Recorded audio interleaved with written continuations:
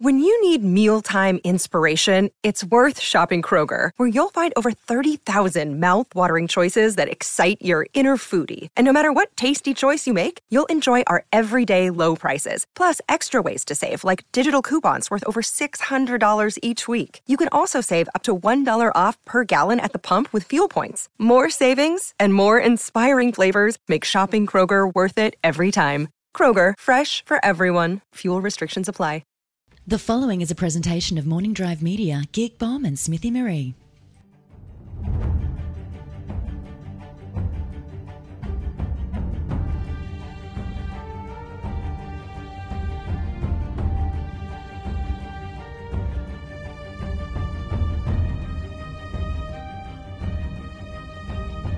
Hey there, welcome to The Night is Dark. This is all about episode 4. Hey there, my name is Maud Garrett. I'm joined by the lovely Tiffany Smith and also Ken Napzok, who's busy on the chat room because this is a live show. We are all about recapping Game of Thrones. We watch the episode just like you. We have our faces melt off in anxiety and theories and stories, and we write down a bunch of notes and then we want to discuss them with you. We've got a bunch of thoughts and ideas about this particular episode number 4 from season 5 of Game of Thrones, called Sons of the Harpy. Now, you can watch this live on livestream.com, which you can click subscribe and follow the podcast that way. You can also watch the full episode live later at Geek Bomb. Just look up youtube.com/Geek Bombshells. If you want the audio version, good news, Ken can tell you all about those. Yeah, absolutely. This is an audio podcast as well. It'll be available on the Knapsack Files podcast feed, which is fastly becoming the Knapsack Network. But it's usually available by Monday afternoon. We're trying to speed that time up. But, Technology. you know, sometimes we're flying by the seat of our pants sometimes. But sometimes we don't wear pants. Normally I don't. Normally not on podcasts. No. I mean, no one sees your bottom half. So. Absolutely. Get another item of clothing right now. I'm just glad I have a working screen right now, and there was a little bit of a Daenerys Targaryen tragedy. The way our rule fell apart here a little bit, but we got it back up. We got it. So if anyone, none the wiser. If anyone out there listening live, if there's any technical issues, please just chat. Give us a break here. We're on our own here tonight. Our crew is producing another live show somewhere else. So that's that. Let's dive in. Really quickly, though, we have got bonus videos up over at Tiffany's account. Tiff? You guys can see bonus videos up on my YouTube channel, Tiffany M. Smith. I just posted the one today of our biggest WTF game-changing Game of Thrones moments. And our video that will go up this week is going to be some of our favorite quotes, one-liners from the past seasons. And while you guys are here, make sure you give a follow to I See the Frog. Thank them so much for letting us do the podcast and helping us out here. And obviously, follow us all on Twitter at Tiffany's Tweets. At Maud Garrett. At Ken Napzok. Ken Napzok, yes. He's absolutely. in the chat room right now. A few of you worried going, what? You started 10 minutes late. We're here. Yeah. We are doing this. Are you guys ready to get your throne a bonus? Right. Okay. Valor de Horus. This was a massive episode. Like, every single week it started, and I'm like, is this one going to be better? This one's going to be better? Every week I'm like, this is my favorite episode. This week, though, I'm just going to say it. This is my favorite episode of this season. For consistent. Sure. You're consistent. For sure. I mean, it's always a power play in Game of Thrones. It's called the Game of Thrones. Everyone is maneuvering their way into this position to be the king or now the queen. Right. What I'm loving, though, is Cersei holding onto her power in King's Landing. And I think that she's kind of getting it back a little bit. Marjorie's in a place where she didn't want to be. And I think that the roads of King's Landing are coming together in a way, but not in King's Landing at all. A lot of power play in this episode. And I think some people who think they're in power aren't. Some people who thought they are losing it. Mm-hmm. And then there's some sleepers who either have always been in power or going to be in power. And I think that was a lot of what this episode was about. Well, and I just loved the episode opened and Jorah just punches that guy in the face. And I'm like, Jorah, got to get that boat. He's got to get Tyrion to Danny. I loved that shot, though. It was like a first-person shooter. It was like this arm came out. It was like, boof. It was Sir Friendzone can lay a mother out. Yeah, he can. All right. When he needs to. When he needs to for his lady, he's going to do that. He's going to do it. And, of course, we did figure out who this queen was. Last week, we had Tyrion tied up in ropes and gagged, and Jorah's like, I'm taking to the queen. And we were like, which queen? Well, if you thought it was Daenerys Targaryen, you are, in fact, right. That is like his one and only. Yeah. And he's doing anything to get back in her good books. Right. So he's basically just kidnapped someone that was already going to her. And he called it out. He's like, you're the worst person at this ever. Tyrion's kind of like, thanks. I was already heading there. Yeah. He's like, this is fine. I'll just get there even faster now. We won't have to deal with anything else, and I'll get direct access to her because Varys didn't actually have access to her yet. She didn't know he was coming. No, Varys was hoping to get access. Yeah. You're right. That's a great point. Yeah. I mean, well, we'll see if she'll let Jorah in, but with everything that happened in this episode, I think she might be looking to have a partner in crime or someone to help her. She's in a moment of need. Yeah, Look, I know this was broken up over the show, but let's talk about that entire scene and what happened. Tyrion, he picked it, didn't he? Yeah. We thought he was a little bit of a schlep all through the small council. First of all, I loved his ball mouth gag version of Reigns of Castamere. Just singing that Where he was singing? until Jorah.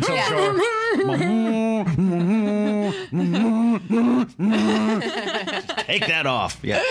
But yeah, he's so smart. He picked that stuff out. He's like, well, there's a bear sigil and that's that, and I know exactly who you are. Yes, I know. Jorah Mormont. That's also where it's like, from the beginning, those conversations he had with Jon where he was describing, I'm the imp that everyone makes fun of, but I have to have my smarts. And in this case, it's like he read things. He knew about all the people. At first, he plays it like, who are you? And then he's just piecing it together, the entire conversation that they're having.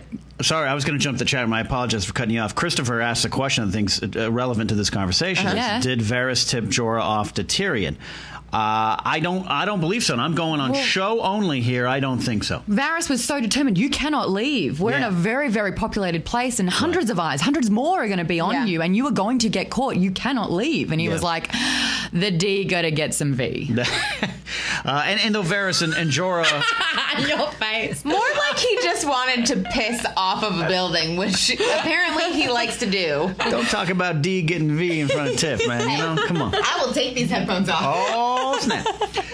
Did I just say, oh, snap? I did. Yeah. Even though Varys and Jorah have a past working history together, I think this is Jorah acting on his drunk self. I don't think Jorah would still want to be in contact with the man that cost him everything. But here's the thing is, I also think that he could have been in the background seeing it happen, Varys, and is just like, I'm going to let this happen because I know he's going to take him to Dany.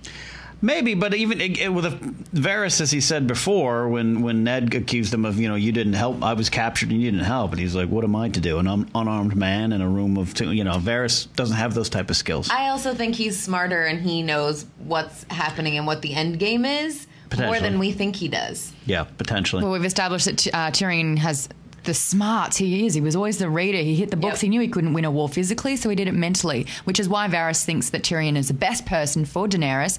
Absolutely. I did like the fact that Tyrion was just breaking it down right in front of Ser Jorah. Like the power play, it just went vroom.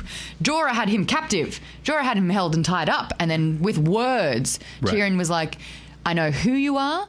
You're nowhere near where you're supposed to be. Therefore, you've been found out because I know you're on a payroll, and you're exiled. So really, you're think you've got me as a gift. Yeah, as a guest as well, not as a captive. Did we? I was setting up the shot. Did we talk about Dorne appearing in the credits finally? Oh, we did not. No, we did not. I love new credit stuff. Yep. Yeah, I mean, obviously you get the snake. We got to see a bit more of Dorne in this episode, which I was really excited about. A lot more Dorne. I think when you get it in the beginning every time, I've been waiting for that to come into the credits. I'm like, well, we've been there. Why is it not in it yet? And this episode, for sure, we got to meet the sand snakes. We got to see some real snakes in Dorne. Breakfast. Yeah, seriously. As an Australian, I was like... Yeah. You wake up, there's a snake there. It's like, standard. Yeah, and for me as an American, I'm like, get that snake away! Get that snake away from me! Well, Jamie had no idea what was going on. Right. Fly By Night 98 says, I want to move to Dorne. I want to go to there. Yeah, you want to fight and have sex and then fight and then have sex, which was weird to me because as they're describing it, I'm like, that's like how people describe the Dothraki. But it's in a different way here because it's like all they did was have sex and fight and have sex and fight. It's a more civilized weapon for a more civilized age.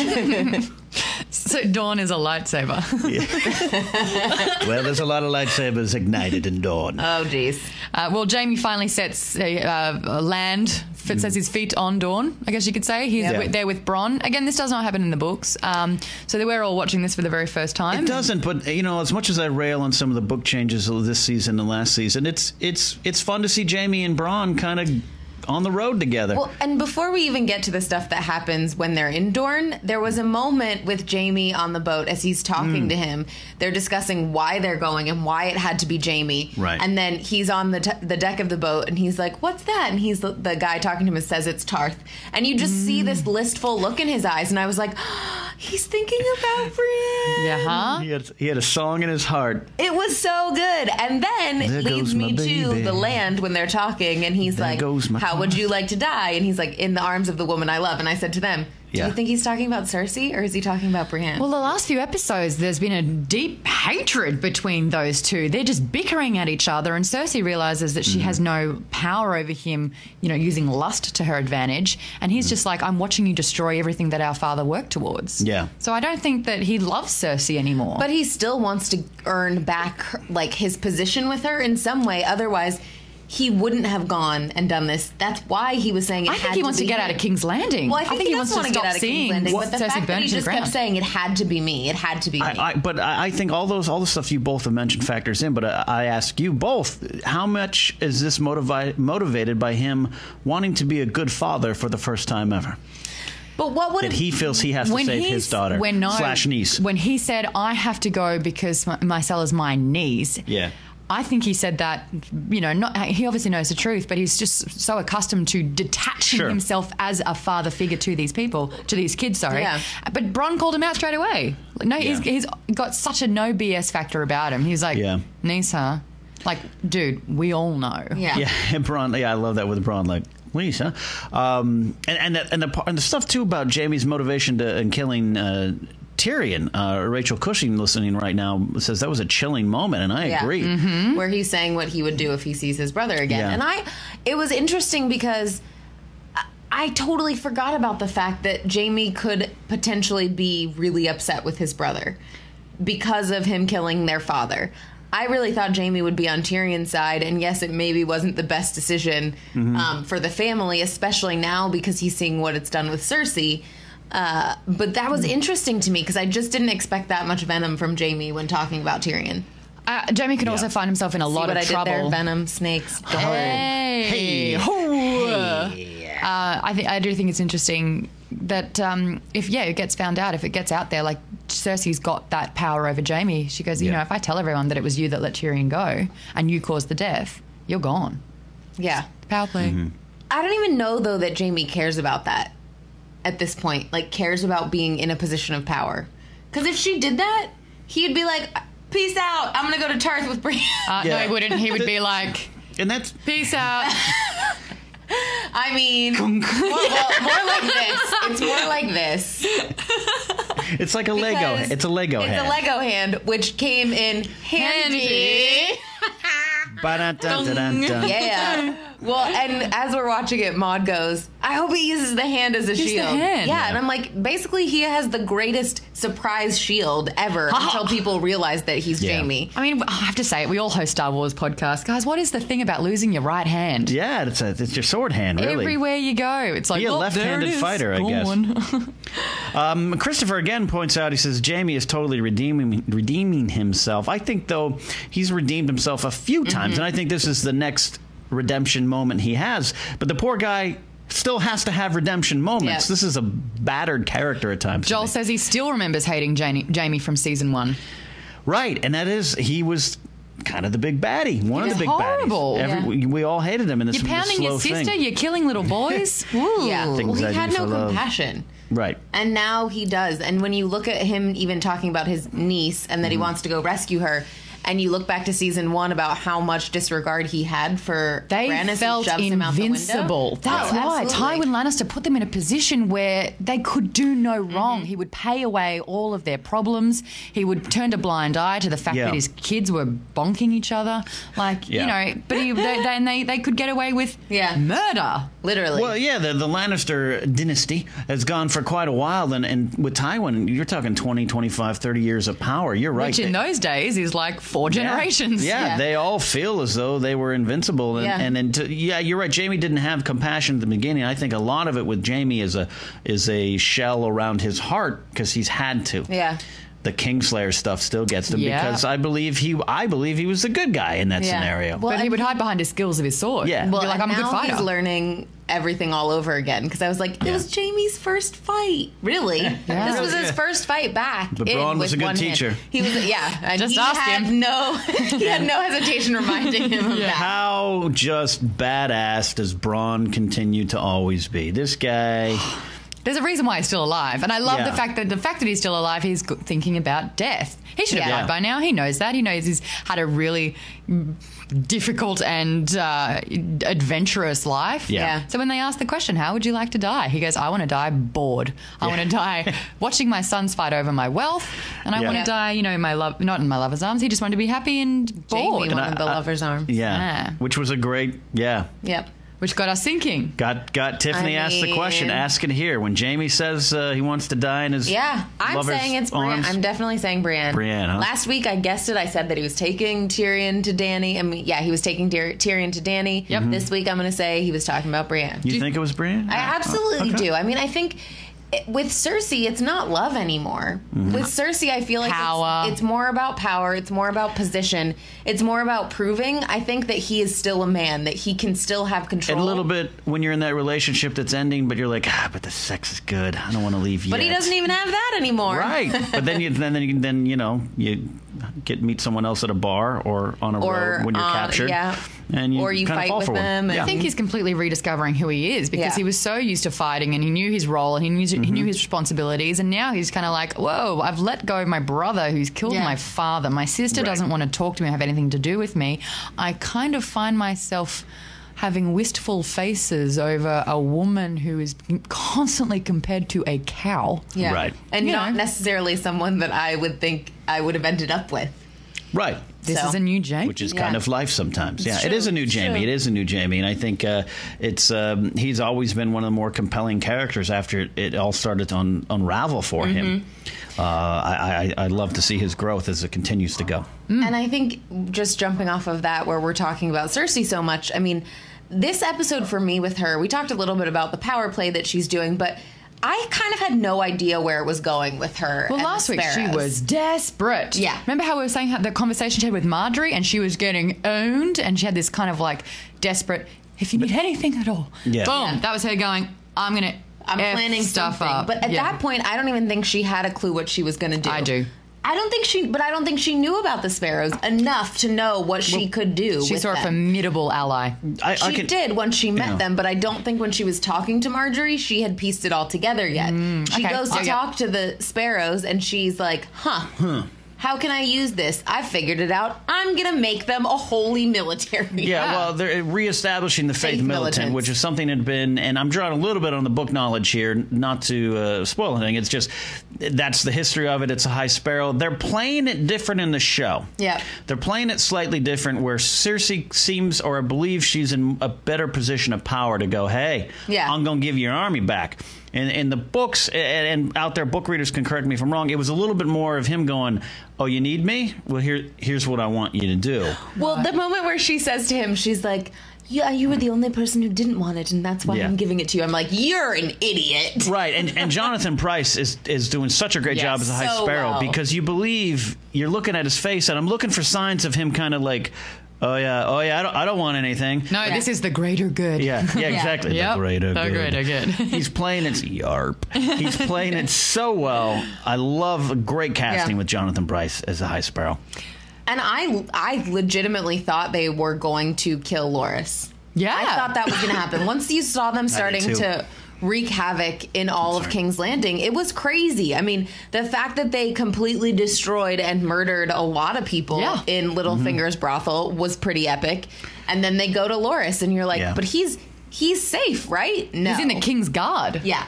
And that's where you realize, oh, Cersei has had this plan from the very beginning. And she has thought it out completely because she's like, okay, yeah, I'll send my son to go and try and get him out, but that won't work because they're spiritual. They don't bow to the king like everyone else does. Right.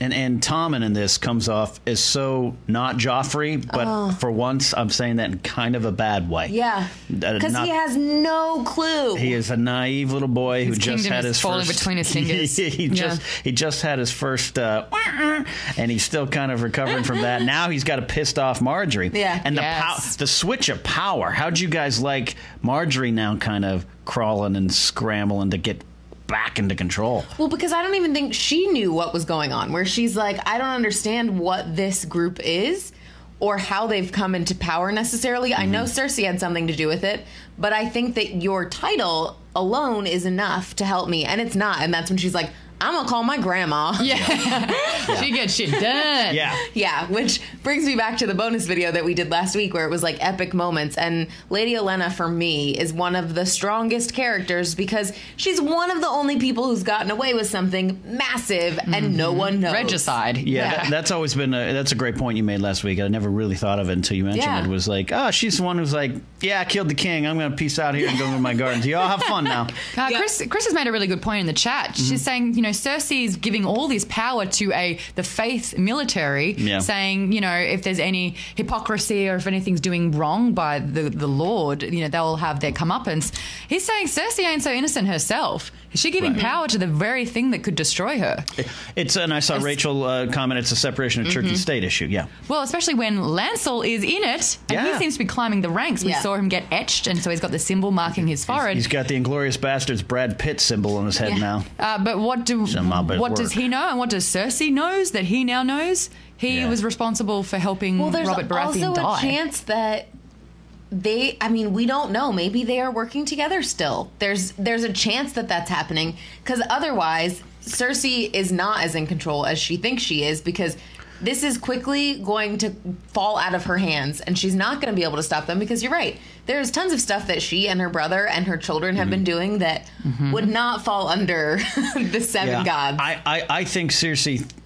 Again, I think we touched on this last week. She fancies herself as the next in line to Tywin, and she's not even close. She doesn't have those skills. She has skills. I think Cersei's a very formidable character in this world, but she doesn't have her dad's skills. And in this case, and it's going to overwhelm her. She needed to be 20 steps ahead, and maybe she's 10 steps ahead. Oh, I think she's 2. Well, 2 where she should be 4.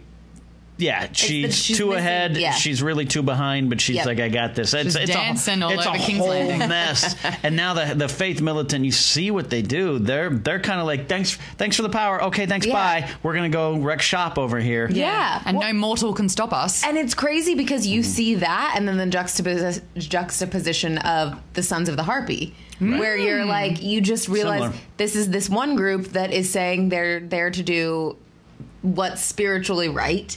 And you've seen that in like history so many times. And then this cleansing other group of evil people that are saying, oh, we want to cleanse our city of Dany. And we'll do it in the most violent way possible. Just a really quick note that I want to make. When Tommen did try and go up to the High Sparrow to have a chat with him that was a great scene, though. Yeah, that was just like this, boom, boom. It's like, we will kill each other to do this, and do you really want to be a part of that? And he was like, no, I'm in over my head. Yeah. But the background noise of what the whole town was yelling, bastard. Yeah.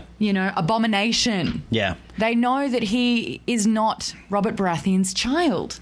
Right, right. And I'm like, that's not an accident. They are putting this particular voiceover in to remind people. And then the fact that Bronn said it about Jaime as well with Mycelle, it's like they are really putting the wheels in motion that people are understanding that they are illegitimate bastards born from incest, which has a big repercussion from their gods. Yeah, well, which and now has an army. Now that Tywin is gone, he's the one who kept that quiet. Yeah. Everyone knew, but no one would ever say anything out loud because Tywin was there. They were afraid. Not anymore. Juror says, I think I'm saying that right.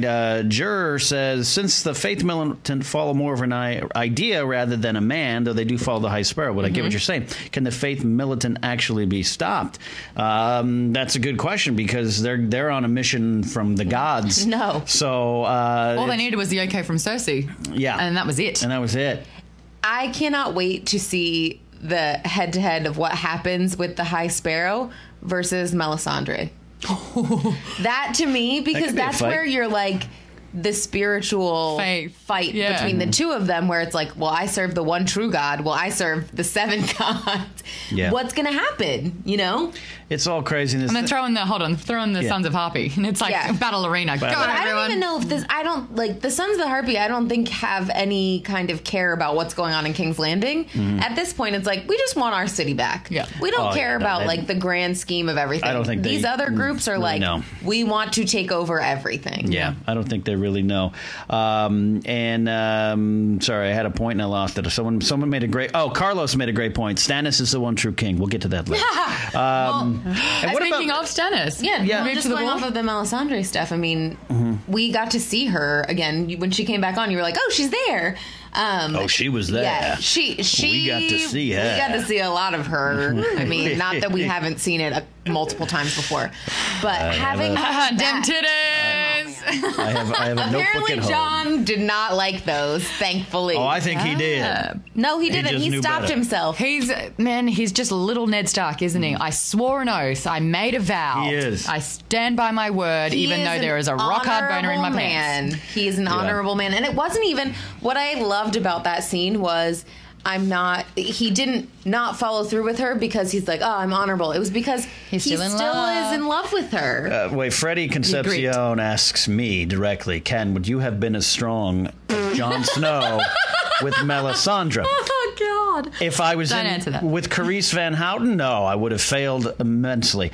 But in my life, I've been in some situations where I've been pretty strong. I've been weak, but I've been a little Snow in some situations. You also connect so much with Stannis Baratheon, and he love could not stand up But to her. that was for a purpose. Yeah, to make a smoke monster. Vagina smoke baby. Yeah, which I'm like, is that the goal for her? Because she said something like, she talks about all the things that would come out if he would just give into the power and join with her or whatever. And she's like, I have light and you have shadows. light. And shadows. And I I was like, there's It's going to be a shadow baby. Well, there's She two wanna make a things, baby. two giant things I think that Melisandre either addressed or these scenes brought up, and one is that Shireen Baratheon has king's blood, as she points out to her mom. Like, that's why I made you bring your daughter up here. She's got king's blood, which I need for future sacrifices. And also the question of does Melisandre believe that Jon Snow is now the reincarnation of Azor Ahai, which is what she has believed Stannis to be, and put into Stannis that, you've got the flaming sword, you're Azor coming back to life, which is a prophecy thing. And some in other parts believe it's Daenerys, but now she might believe it's Jon Snow. And I think that scene, it either was she just wanted to get herself some snow, or she was like, feel me snow. and let me confirm for myself, you got the power. You got the touch. she wasn't questioning it, though. She said, you have it. The fact is that you keep denying it. And if you would just embrace it, you could do amazing things. And You would embrace it. Yeah. Which I'm still like, It's a great if that's scene. I'm that gonna watch it easy, again later. if it is that easy to open her dress and have nothing under it, how is it just not? She's walking around, it's like, she's always. If you watch the other scenes in the other It's like seasons, one button. It's like flick out. her and Marjorie, it's got these dresses that I think you women should look Magic into these. Mike these have are got really, nothing on these women. are really convenient garments. in real life, doing these podcasts, ain't nobody want a nip slip.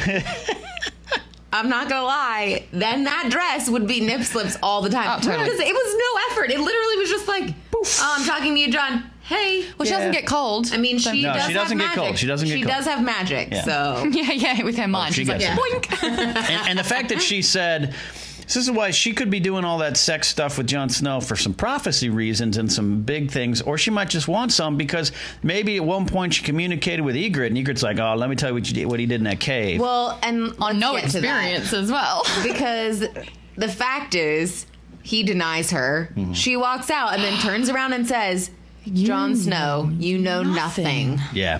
And she smirks. She knows. It was She not- knows everything, Yeah, whilst he knows nothing. It was not a moment of like, oh, I'm just saying this, and she walks away, and John's like, That's a coinkydink. yeah. It was like, you think you're still in love with Ygritte. Guess who's still talking to her? Me. So Yeah. she can obviously communicate with the dead. Why is she tapped? She just needs the weaknesses of everyone so she can use it against them. Waterfaster 2012 asks us, do you think tonight's episode confirms Jon Snow is King's blood?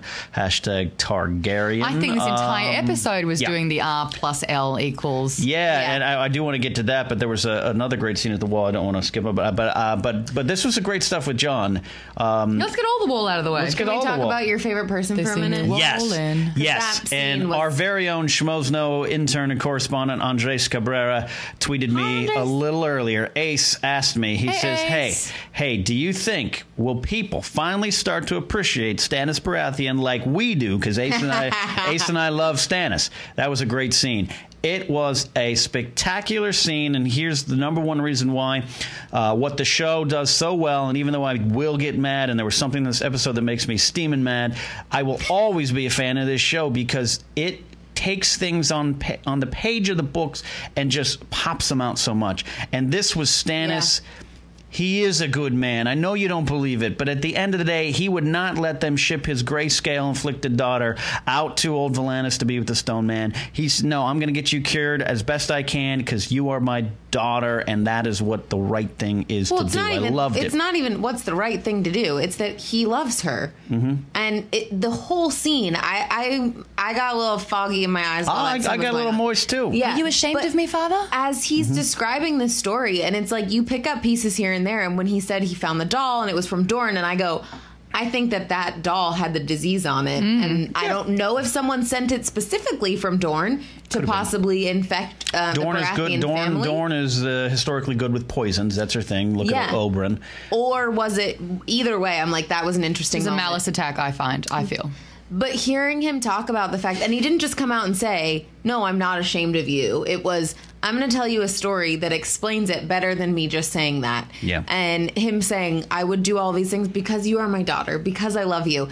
It was beautiful because we haven't seen a moment like that with him. And the mom, his wife, is just the worst. Rarely do I curse the shows or characters, and I'm like, I hate her. Yeah, you hate She is the worst. She's so mean, and she hurts her daughter's feelings, and I just don't like it. She's also a little kooky. She's got 3 dead babies in a formaldehyde collection. And she's back watching at home. Lady Melisandre just completely manipulate and take control and make her have redundant. sex with her husband and doesn't care. Yeah. Whatever the Lord of Light needs. She's a little crazy, but for me, this is a great Stannis moment. I know I love him, and I know other people out there love him too, but others a lot don't. And this shows a little bit of his character. It was a great Stephen Delane, such a great actor. If you've never seen him as Thomas Jefferson in the John Adams miniseries, do yourself a favor and see that. And of course, his son is what's his name from Harry Potter. One of the bad guy, the main kid. Thomas Riddle. One of the guys. It's his son. Draco Malfoy. They got some good acting in that family. Draco. I don't watch it as much. The moment where she's hugging him and he doesn't immediately hug her was a great moment. Great moment. I'm going to cry because it's dead. But then he did hug her, and that's what matters. Great moment. That's what I'm saying. Have you noticed, though, that we are seeing these long-winded expositions happening where one character kind of reveals something about either themselves or another character? Last week we heard why Brienne loved Renly and why she was, why she's a warrior, why she's not, know, in the castle in gowns trying to be betrothed. She was like, nah, not for me. And then this time we see the relationship between Shireen, and we're getting a soft spot for Stannis. Yeah. Which is like the Jaime turnaround. Even anyone that you hate, this show has the power to make you kind of like him. I don't think I've ever hated Stannis. I just he's an asshole. He was annoying. Like, How dare you? Because I'm just I'm going to follow Melisandre, whatever she wants me to do. I kind of am giving over my power to her. That's what I didn't like. And now it's like, okay, he gets it a little bit more. And as he sees Jon, he's like, okay, I think that we're seeing more honor in him than I saw before. That kind of wraps up the wall, but we missed something, and I wanted to go back to it. Leo just tweeted in. Wild the Nerd is his Twitter handle. Leo tweeted in, Sir Meryn, whose name was on a certain list, is going with Mace Tyrell to Braavos, which is not really from the books, but it's interesting because that means Sir Meryn Trant might run into a girl. In Braavos. Whose name she's been saying. Yeah. Interesting. Yeah, I don't know what that's about. I don't. Well, the other thing we didn't talk about that happened on the wall was the list of names and the signings that Jon had to do to get more men for the wall. And as he's going through this list, he has to sign it for the Boltons at Winterfell. And yes, the moment sucked, but I immediately thought, could Sansa possibly see this piece of paper and see her brother's signature on there? And realize that he is at the wall, he's safe, but he's also alive, in a way higher position than he was when he went in, which could be great for the Starks. I've just seen how I drink beer on the monitor. She's watching herself delayed on the actual episode. I can't sip a jug of beer, can I? God, that's so... There was a good moment. You know what I loved about that scene, too? It doesn't have much to do with the story, but it's a great character thing, is watching Samwell and Jon be in charge of the wall and just flashing back to season 1. Yeah. Get up, come on. Aemon Targaryen is still alive. I'm sure the actor, who is actually really legally blind, I'm sure he's obviously up there in years, so they didn't shoot a lot with him this year. Yeah. There's definitely more to come with his character and Samwell, but I just love that little moment. That's a great little moment. Jon and Sam, who were used to be practice sword fighting under Alistair Thorne's scowl, are now like, hey, how do we run the wall? Yeah. Well, you got to write these letters. Okay. Better sign it, I guess. And speaking of Sansa, let's talk about all the stuff that happened with Sansa and Littlefinger, because We're in Big the crypts. stuff. Big stuff. It was. I mean, the whole time I'm like, who's listening? First, we get Littlefinger come But up. we've seen this happen before. Remember in the crypts of King's Landing, where Varys was talking about, in the dragons, where all the dragons were kept? With Illyrio, and Arya overheard that. So I was like, oh, this happens all the time. Well, and that was really the first interaction that we saw of Baratheon and Ned really talking to each other a bit more openly. That's where he asks him to be the Hand of the King. Mm-hmm. It was in the crypts.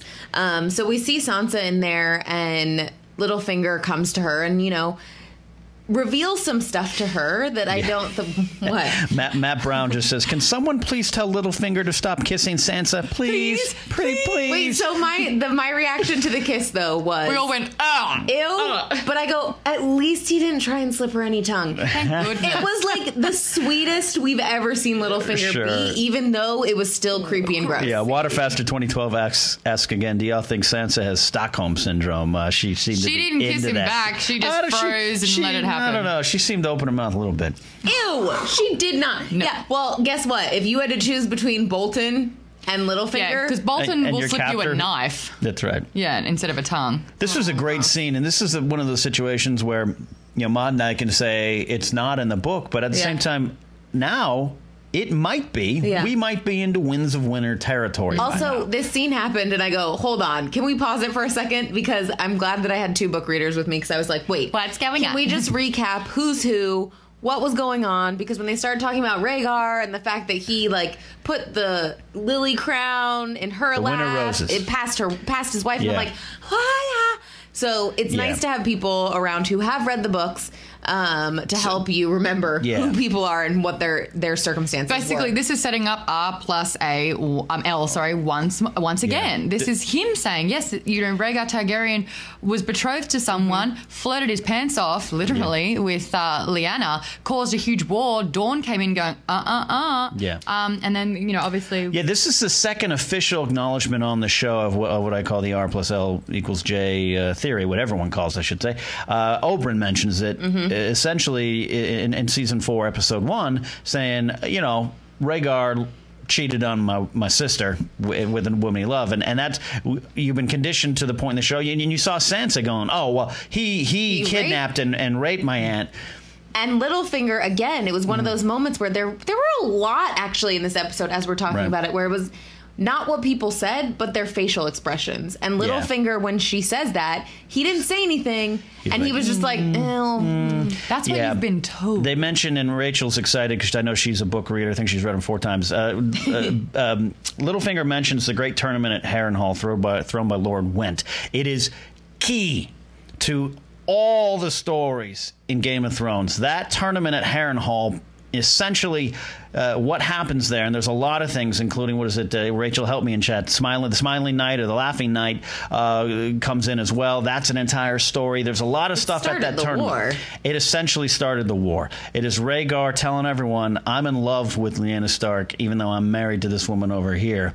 That started everything. That tournament itself is probably a small book waiting to happen. Yeah. It's a fascinating, if you got the History of Westeros book or you got the app, look up that tournament, Lord Went holding that great tournament. It is fantastic. And I was geeking out with Littlefinger just basically saying, hey, here's what's going on. Yeah, Ashara Dane is in there. Yeah, all that stuff. Arthur Dane, the Sword of the Morning, all that great stuff. Knight of the Laughing Tree. Thank you, Rachel.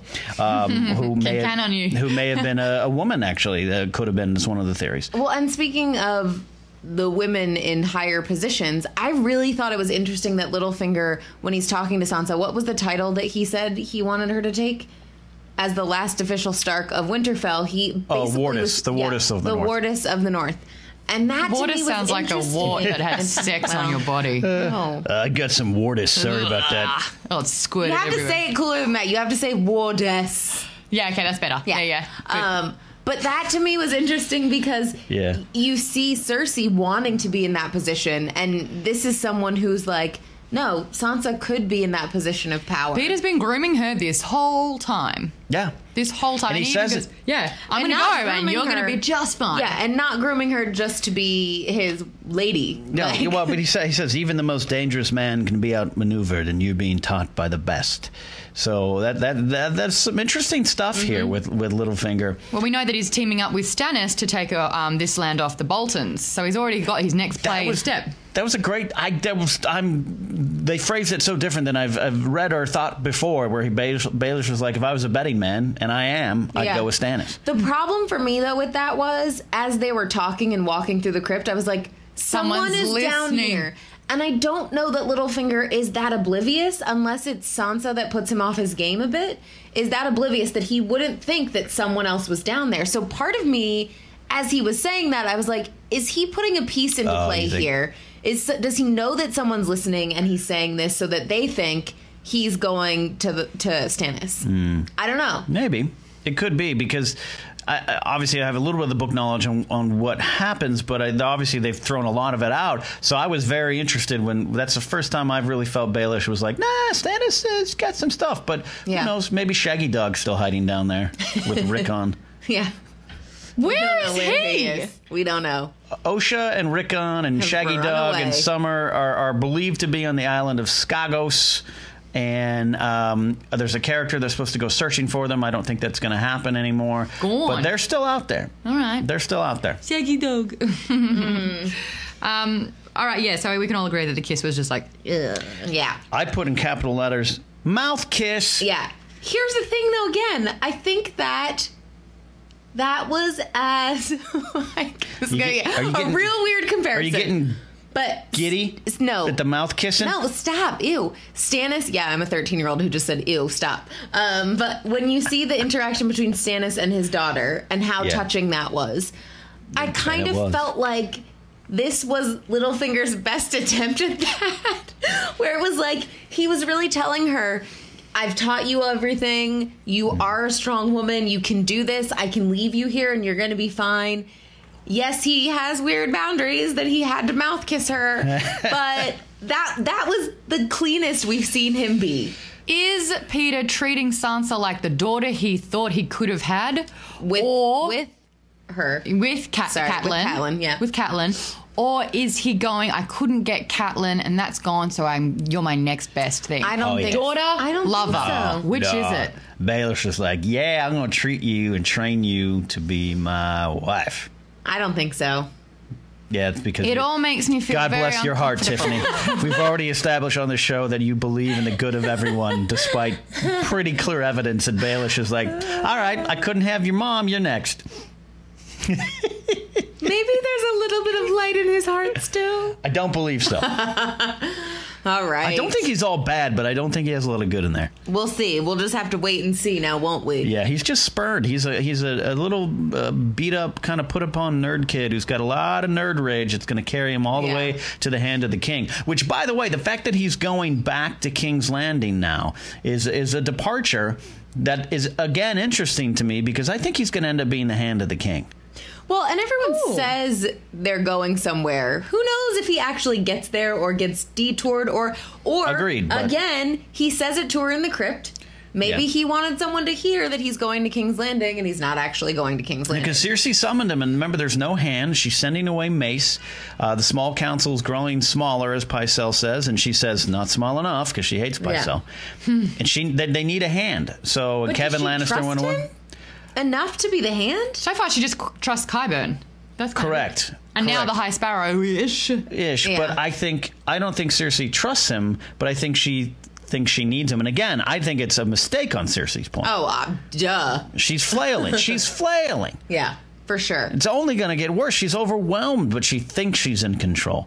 Whereas Marjorie is upset in this episode. It's like, oh, young lady, you're not as good at this as you thought. You're good. You're a good prospect. You're playing AAA baseball right now. Cersei's in the All-Star game, all right? So let her take some swings here. I think that's what's happening with her. Yeah, but she's going to come back with bigger and better people. Well, and I think with Marjorie, she doesn't think about that people are going to use your family. Like, she got awfully protective, didn't she? Straight away, she's like, don't mess with my brother or my family. I don't think that she thought, because her mind just didn't go there, that that's where Cersei would go. So she wasn't protecting that part, which, when it comes to Cersei and the Lannisters, you need to protect your family. She was pushing Loras onto Tommen. Yeah, he'll train you. This is great. Get close with him. And Cersei's like, boink. Yeah, absolutely. Yeah. And speaking of someone who's flailing a little bit, let's talk about everything that happens with Dany and the Sons of the Harpy. We already talked about the Sand Snakes. I did want to talk about the conversation that they all had, the girls together riling through. That was great. This is the first time we've seen the Sand Snakes kind of get together and we get a vibe of who these daughters are. Yeah, some of them, and mind you, I think there's 9 total. We're seeing 3 right now. Yeah, one's got the whip, one's got the spear, Nymeria, one's got the see-through dress. I don't, I apologize. Which is a weapon in itself. It's true. I could be happy in Dorne. There's so many. There are a lot of Sand Snakes. I believe Keisha Castle Hughes Knight Pullman is playing Nymeria Sand. There's so many characters I can't remember. She's not actually. She wasn't actually Oberyn's daughter. Through that conversation, Nim, Obara, and Tyene are what we're seeing now. Thank you again, Rachel. You should be an official contributor to the show. But that they weren't. That wasn't actually her father. That she was in this position, and he comes up to help her. Yeah, you're right. Did I miss that? I think I might have been. Well, because that's when she basically says, "Sandra's tits." I'm just gonna. Yeah. But where Illyria's asking them, which side do you take, and she says, do you take Dorne's way, which is Prince Dorne's way, which is peace, or my way, which is war to avenge which is Oberyn? War. Yeah. The nudie dress one says, "I choose you, mother." It's over there. And then she asks, which Nim. Nim. She asks Nim, and then she goes into this backstory about the fact that Oberyn came up and protected her and was like, "You can choose your weapon." It's irrelevant of your gender, which I thought was cool. Yeah. I believe she is Oberyn's daughter still. I have to go watch that speech again. But, Leo's confirming in chat that she is Oberyn's daughter. Yeah. I think they're all But Oberyn's. does it say, but it was the way that it came. But they all was are supposed weird. to be. They're all his daughters, but I was thinking maybe for a second I missed Daughters, but something. not by blood? No, they're all. Oberyn liked to have some sex. No, I know that, but I don't know. Maybe I need to rewatch that the scene. Sand Snakes are, going by the book novel, they all are his daughters. You got me for a second, and I thought maybe I missed something, because there is a character not in the show who has a lot to do with Dorne that is not Oberyn's daughter. It's actually Doran's daughter, Arian Martell. So I thought maybe for a second they combined it, and I had missed it. But I need to rewatch that scene then. Let's stop the show and rewatch it right now. No. I will do it after the show. I think now, though, Illyria's realised that the race is on. There's 2 parties now trying to get Myrcella first. Leo says, that's what Leo, thank you, Leo. No, she's his bastard and was living with her mother. Oberyn found her is what the point she was getting across. Okay. Gotcha. Okay. Got it? Okay. Cool. Okay. Oberyn liked to bang. Obara just didn't know when she was little. Okay. Yeah. Okay. All right, clarify it. The other thing that we get revealed in that scene where she's talking is the fact that they know that Jaime is there. Yeah. So there's the race is on. They're trying to... They capture that ship captain. Yeah. With scorpions under a bucket, speared in the head. We're seeing who these sand snakes really are, and they're not brutal. Jaime almost got killed by a snake at the beginning when he shows up in Dorne, and now he's got to barely fight one man. Now they've got 3 girls that are like, fierce. Yeah, but the race is on now, and I know that this is kind of where I'm up in the books at the moment, and it's kind of full on. But Jaime's not in the books, so. Yeah, this is what's gonna happen. Jaime, totally different stuff. Up goes not quite north, but it's a different storyline. Down here, it's Aerys Oakhart, the Kingsguard, he's already down here. He's actually in bed with Arian Martell. There's a lot of other stuff at play. There's a Kingsguard guy that comes down. I can't remember the names. It's a complicated story. And it is, and I'm okay with them. when I have time to think about it, I'm okay with some of these changes where it's like they're streamlined and the character bloat, and it's great to see Jamie have some depth to his character now. I can get behind this. I think it's also when you've read something and you have such a connection to it. Sure. When you don't get surprised at all, that takes some of the fun out of it. But you're getting surprised in the best way. Did you watch Harry Potter and you were still on the edge of your seat? No, but I'm saying you're getting surprised in the best way because it's still by the same writer. Like, if J.K. Rowling was like, I'm going to try something a little bit different. And yes, there was stuff that was a little bit different than in the books. Yeah. And I think it's because you trust the person who did it. This is the world they created, and if they're going to make some changes, cool. For me, what has become, since I have become a book guy, and I wasn't when the show started, like I've admitted and said before. So in the death of Mance Rayder, which we can all now unfortunately say that that probably was his death. I even watched the Game of Thrones YouTube page actually put the behind the scenes thing. There was a great moment and. It upsets me. I'm having too much Can't whiskey. Even say it. It He's upsets that me upset. because there's so many great things that character goes on to do, and that happens a lot of times when some of these characters die, and that's where the upset comes from the bitter book people. Yes. But wait. That was good. That means that one thing, and I want everyone to see that.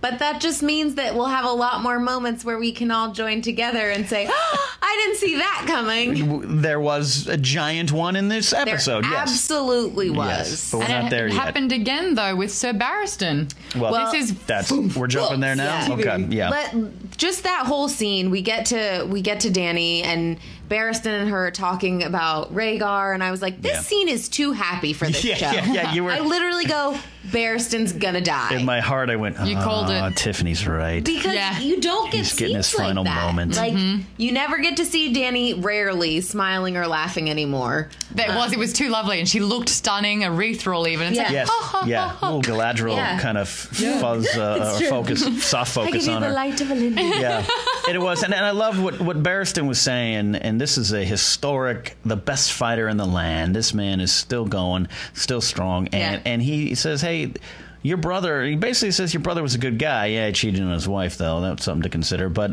more Rhaegar Targaryen mention. Kind of started a war, but he wasn't the mad Targaryen, and it helps remind Dany that, hey, I should be more like him and not my brother who had the crown for king. Well, and by Drogo. Going with the people and walking through the town and the city and getting to know them, and that he would sing and collect money, but then he would give the money back to people. And I think that was the biggest part, because she's only seen how her brother behaved. Yes. She's only seen how Drogo was. And so hearing this other story about, okay, yes, you don't have to be horrible. Yeah. Because we're seeing a bad streak. A little bit of a balance of both sides. And so that to me was really interesting. But yeah, I was like, dang it, Barristan's going down. Yeah, but before that, his daughter Zoe Lorak is campaigning again to reopen the fighting pits, which is obviously a big thing in Meereen. For his daughter, he wants it as reopening, touching in with the culture of Meereen. And do we think he's a son of the Harpy? You reckon? And I felt like he was put in, like he was like, I'm going to distract her. I think so. I think this is a complete show guess. Yeah, I think he will be revealed as the Harpy. Yeah. It makes sense. Who else could it be? Who else could it be? Because even you'd have to introduce an entire new character too, but not that they couldn't do that. Yeah. But I think he is. I don't trust him. I like him. I liked his speech about his father. Like, hey, my dad, he was a slave master, but he did not want to pin the slaves against the crosses. That he was against that. So there's some good to that character, like everything on Game of Thrones. Yeah, there's a gray area. Yep, absolutely. Another person or set of people that are in a gray area are the horse. Grey Worm. Yeah, by the way, lesson for tonight's episode in this season, stay out of brothels. Seriously. Meereen, if you go there, you'll die. A lot of murder, death kills. They'll get you dead. They look pretty, but they'll plan your death, because that one chick was like, twice I went in there. Twice now. How was that tear wipe? Yeah. Wait, that was the same one that did the holding and singing? I believe it was. I don't think it was, because that one looks scared. No. She was in when on he that got his one. throat slit, She was in It looked on more it. like Miss Sunday. No, yeah, Sunday. like a kind of a one that doesn't do cardio a little bit, but no, I believe it was the same one. I'm not saying I wouldn't go to that brothel. Oh man! And pay some gold dragons. Let's move on. I believe it was the same one. Okay, so Leo out there, back me. Someone back me. she distracts. She tells them to go in, and then I know my it's a trap. horse is what I'm saying. Exactly. I was like, say your Star Wars quote. Yeah. It's a trap. I'm passing assets. They get in there, and the Unsullied are outnumbered Right. by a lot of the Sons of the Harpy. And it was just, I loved the reveal of Grey Worm. Yes. Because we're watching the whole scene. We didn't know who it was. Yeah. We didn't get to see any of the Unsullied faces when they go in, and we're all hoping that it's not one of the Grey ones Worm. that we know. By the way, everyone has confirmed that Ken's the right. same. Ken knows his whores is basically what we've learned here. Same girl. Okay. Yeah, that was a great close-quartered fighting. It was a tense scene, really shot well. Yeah. That's the first, to me, the real big first action of the season. We've had some other things, but this was the first, like, Yeah. hold your breath. What's going on? Yeah. You Maud, don't really like the slicing of necks. No. I've noticed that. Yeah. Your safety bubble goes up. It's a bit violent. Yeah, it is. For me, it's just the Yeah, the There's a lot of sound is blood. pretty gruesome, but every second, so Barristan shows up there, which I was like, don't do it. Don't do. I know. He like heard there was a ruckus, Run. and of course he's been a knight his whole life, so he's like, "Oh, just pull my sword and walk in." Yeah. He's like, no, turn away. Yeah. I literally every time he got stabbed, I just yelled no. I was like, no. Yeah. And someone, I think it was, Taylor Elric says Selmy's fight scene reinforces the even now I could cut through the five of you like carving a cake, which is one of my favorite moments with Barristan. Such a When he's great, getting exiled. great He character. held his own. He really did. And you were saying, it's like at the beginning we were talking about, well, Jamie and Bronn were saying, how would you like to die? And you were like, you know what, so Barristan, if he had to go out, he would go out he would fighting. have said that. Go out fighting and protecting what he thought was important. and not running away. He's gonna he's gonna go out on his shield, figuratively, and I look again. This is the moment. I'm a little upset at it because he goes on to do some great things in the books. But you know what? I can tell right now who's going to do it. I'm not going to say my prediction, but I know who's going to get his parts going on. I know what's going to happen, and I think I like it, so I can accept it. And if this is the way Barristan goes out, he wasn't slit. His throat wasn't slit in the night. He fought. He killed. He went out defending the honor, and a great moment with Grey Worm and him. Those two went through a lot too on this road. Sad moment. I'm gonna pour Maud's beer on the ground in honor of Selmy. But Pull one out for Barristan. That was and tough. Grey Worm. Well, what's going on with Grey Worm? He didn't have a mortal wound. It was a stab to the ribs, but then when he fell, there was a blood pool. There was a massive blood pool that grew behind his head. Mark Allen was like, I hope Grey Worm hasn't turned to the death side. Oh. Twitter. Dun. That's a mod pun. They don't turn into White Walkers anywhere else, do they? No. Okay. He becomes a Force ghost in Coruscant. I don't. What if someone comes upon it and he's like still breathing? I don't Patch think. him up. I don't think Grey Worm's dead. I don't. They didn't show. In fact, an I know actual- he's not, because if you saw the season 5 trailer, you know he's not. There's some stuff. There's a big scene that's in the trailer. So. But as we know, there's a lot of trailer stuff that happens, and then you watch the movie and you're like, that wasn't in it. Nah, he's gonna get some nub love. Nub lovin'! Stop it. Stop that. And just Hey, speaking of nubs some need love trailers, too. apparently the Unsullied do. That's why they go to the brothel. You made me giggle like a little boy. But that trailer for the next episode, I was like, this felt like a Mad Men trailer where you don't have any idea what's actually happening, and it's just one person being like, no, what? Who did that? Dragons. Yeah. Well, Marine's going down at the moment. They're rejecting Daenerys as a leader. She's not letting them have fighting pitch. She's not kind of bowing to their needs. So they're rejecting her by enforcing the Sons of the Harpy to kind of, win the town back. She's also losing control of her dragons. Mm-hmm. And it is very known that she needs the dragons to take Westeros. And she doesn't have those, and she doesn't have a city. She got nothing left. Yeah. Except Again. for Daria. Oh, and that butt. She got Daario in the man butt. Whole flick of And coin. Jorah, and maybe Tyrion soon. Jorah, and someone I want to give credit to said it was too far back. Someone called him Jorah the Explorer, which is funny. Yeah, he's going to try to get back. Yeah. What is that? What? Someone called me out so hard. Well done. Fly by Night 98 says Maud looks oblivious to the tipping 40s from my homies tradition. What the hell was that? You don't. You don't. Like, why would you pour? Okay, tell you what. After the show, There's a carpet on. No. After the show tonight, Maud, let's go drive down to Compton, and we'll go pour some 40s down. Basically, when for someone those who dies, could you not be pour there. one out for them. Yeah. I'm so a white girl from Australian. Australia right now, aren't I? Yeah. We just things taught you ourselves, learn. the more you know. Cool. We taught And you. I'm looking forward to next week because dragons. Yes. Well, the scene on the billboards that everyone's been looking at, Yeah. which is like, Tyrion on the boat, and then there's this shadow of, the dragon coming through. They kind of cut it up in the season 5 trailer, and I didn't believe it. I never actually thought that Tyrion would see a dragon, but it looks as though that's I what don't think he happened. ever thought he'd see a dragon. Exactly. Yeah. Exactly. Well, and I feel like from the billboards, I assumed he was on like a massive ship. And now, Yeah, like, right. he's on a rowboat. right. He's had a room where Jorah the Explorer is trying to get back to the girl I who won't sleep like with him. that. Jorah the Explorer. Yeah. Guys, I had a bit of a question that ran through my mind when we were talking about how this episode broke down. I mean, we didn't see any Arya. We didn't see any of some of the key things that would, usually I felt before they would have a little story about everyone and it would kind of all be packed in. Now they're kind of removing key players and it's like, you know what? Last episode, no Dany. This episode, no Arya. And it's like longer, more concentrated or juicier moments because they're kind of taking out some of the key characters per episodes. Do you like getting everyone involved and just having a snippet, or do you like the fact that they're picking and choosing and they're kind of exploring it more?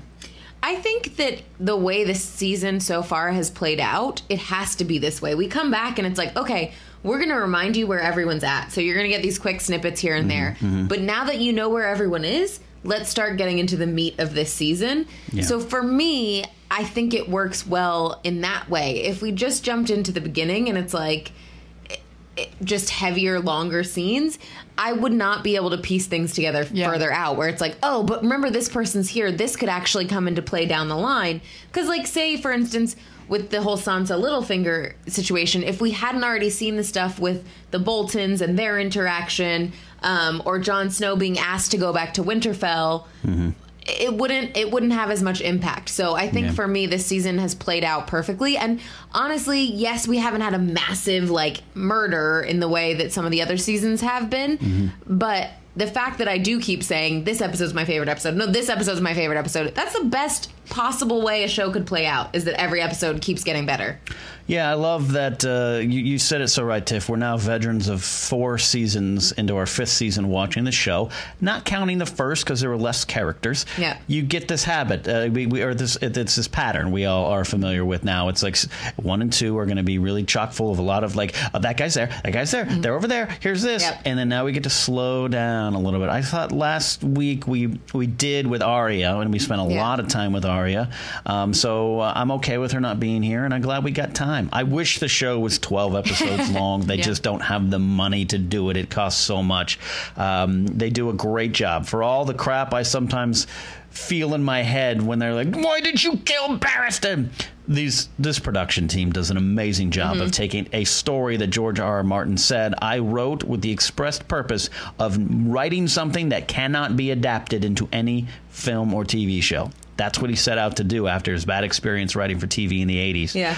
And they've done a pretty damn good job of that. And so I like what they're doing. And now with the show and something like Barristan being killed that didn't happen in the books, you guys as readers still get to have those moments that you had in the books on the TV show, which I think is pretty awesome.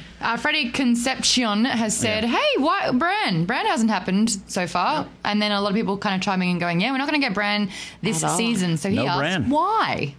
I believe officially, I can't quote anybody, but they just decided to push that storyline to next season for time, and well, it's raced ahead in the books. They kind of played that storyline out quicker. Essentially, they cut out a character of Cold Hands and all that kind of stuff, and they killed Jojen, which doesn't happen in the books, and they kind of got to the point where the books was, and now Bran's everyone else, they're all catching up. He's on Dagobah, and it's he's learning. And I think what also their thought pattern was, the actor Isaac Hempstead White's going to obviously continue to get older and grow and adolescent and everything. I think now you can almost justify it because he's been gone a while. Yeah. Now when he looks so different, you can change his look or you can do something with that character. And in the books, certain books, you don't hear a lot from other characters. So I think that it's an interesting homage to the books as well, where you're like, yeah, this season you're not going to get to see this person. What's going on? Book 4 contains none of the main characters you've come to watch, other than Cersei and I think and Brienne and Sansa. Otherwise, you're like, who's the sword of or this guy, the knight? There's an entire book. Oh, the Kettle Blacks. Yeah, the Kettle Blacks and all these characters, and it threw me off for about 500 pages. I do remember getting a tweet earlier, and sorry that I can't completely quote who it is quickly enough before I say it, but they're saying, hey, when can we get back to the Iron Isles? When can we talk about the whole... That is a great question. Because they're trying to find who's going to be the latest king now that... Yeah, the Kingsmoot. Yes, the Kingsmoot now that Greyjoy, Balon Greyjoy... Well, but they don't think they've even killed... what have I done? No, yeah, but they haven't. No. But they've moved so far away from the Greyjoy story that you kind of forget. And Yara, who's Lewis the metal fan. Oh, thank God I got you out. Yeah, there you go. I did Lewis the metal fan. Yep. There's so much with the Greyjoys, and Victarion Greyjoy is a big player in this story that hasn't been introduced yet on the show. But I think the Dampwater, all these other characters from the Greyjoys, they haven't even begun to touch on them, and I don't know if they will or how. I think they're going to combine it into one character, which I get because there's a lot of chapters of these dudes who hang out in the water. This is not King's Landing. This isn't Dawn. Yeah. This is a whole new area. Yeah. You know what? When I'm reading it, it's a little bit like a... Yeah. It's a wet blanket. Yeah, there's and Rachel, I'm going to lean on you again. There's Huron, like you said, Huron Greyjoy, Victarion Greyjoy, and Aaron. I forget his name, but his nickname is the Dampwater. Those are the 3 brothers of Balon, and they factor in greatly. Yeah, the final Dance with Dragons, Dance with Dragons. The last stuff is amazing. They haven't touched on it yet. Yeah, could be next year. We shall have to wait and see and just keep watching every single episode. And we will. We've hit an hour, guys. Thank you so much for letting us chat about this. Make sure you do keep getting your questions in there because, like me, I'll remember something that someone said and come back to it at the very end. But we all have Twitter. Tiffany's tweets right here at Maud Garrett, at Ken Napzok. If you want to grab this full episode, it should be up on youtube.com/Geek Bombshells shortly. You can comment there and make sure you subscribe and like that one. Absolutely, and this audio version. Tell us about the audio. The audio version. Sorry, I was reading some stuff. The audio version is found on the Napzok Files podcast feed, which you can find on iTunes, Stitcher, or Podomatic. Subscribe, rate, and review if you're on iTunes. There's a lot of great shows on there. Follow me at Ken Napzok for all the updates on that. And I want to thank you all for. We've had a good chat room session. Yeah, you guys are on fire. People watching. I know a lot of you don't watch live because maybe you're still watching the show. It's a hard choice for us. Do we wait till the West Coast feed is done and do a show at midnight? Do we do it now? There's no perfect answer. We're getting one more hour that we want us talking about. We could do. But I want, and so far, and all the tweets coming in, you guys are all supportive too. Absolutely. And we don't have a lot of negativity going on. I appreciate your support. Thanks, and guys. great conversation. And I love it. Hey, when we get something wrong, because I'm going to, it doesn't matter all the maps I've studied, I'm going to say something wrong. I appreciate that you guys help and not attack, and that makes this show. Oh, everyone in here is just so wonderful. I want to give you all a hug. I do. That's been great. You mean you want to mouth kiss them like Littlefinger? Yeah. All right, you guys. All right. Well, thank you all so much for hanging out with us. Make sure you check out my YouTube page, Tiffany M. Smith, for the bonus videos, where this week we're going to talk about some of our favorite one-liners and quotes from the past seasons.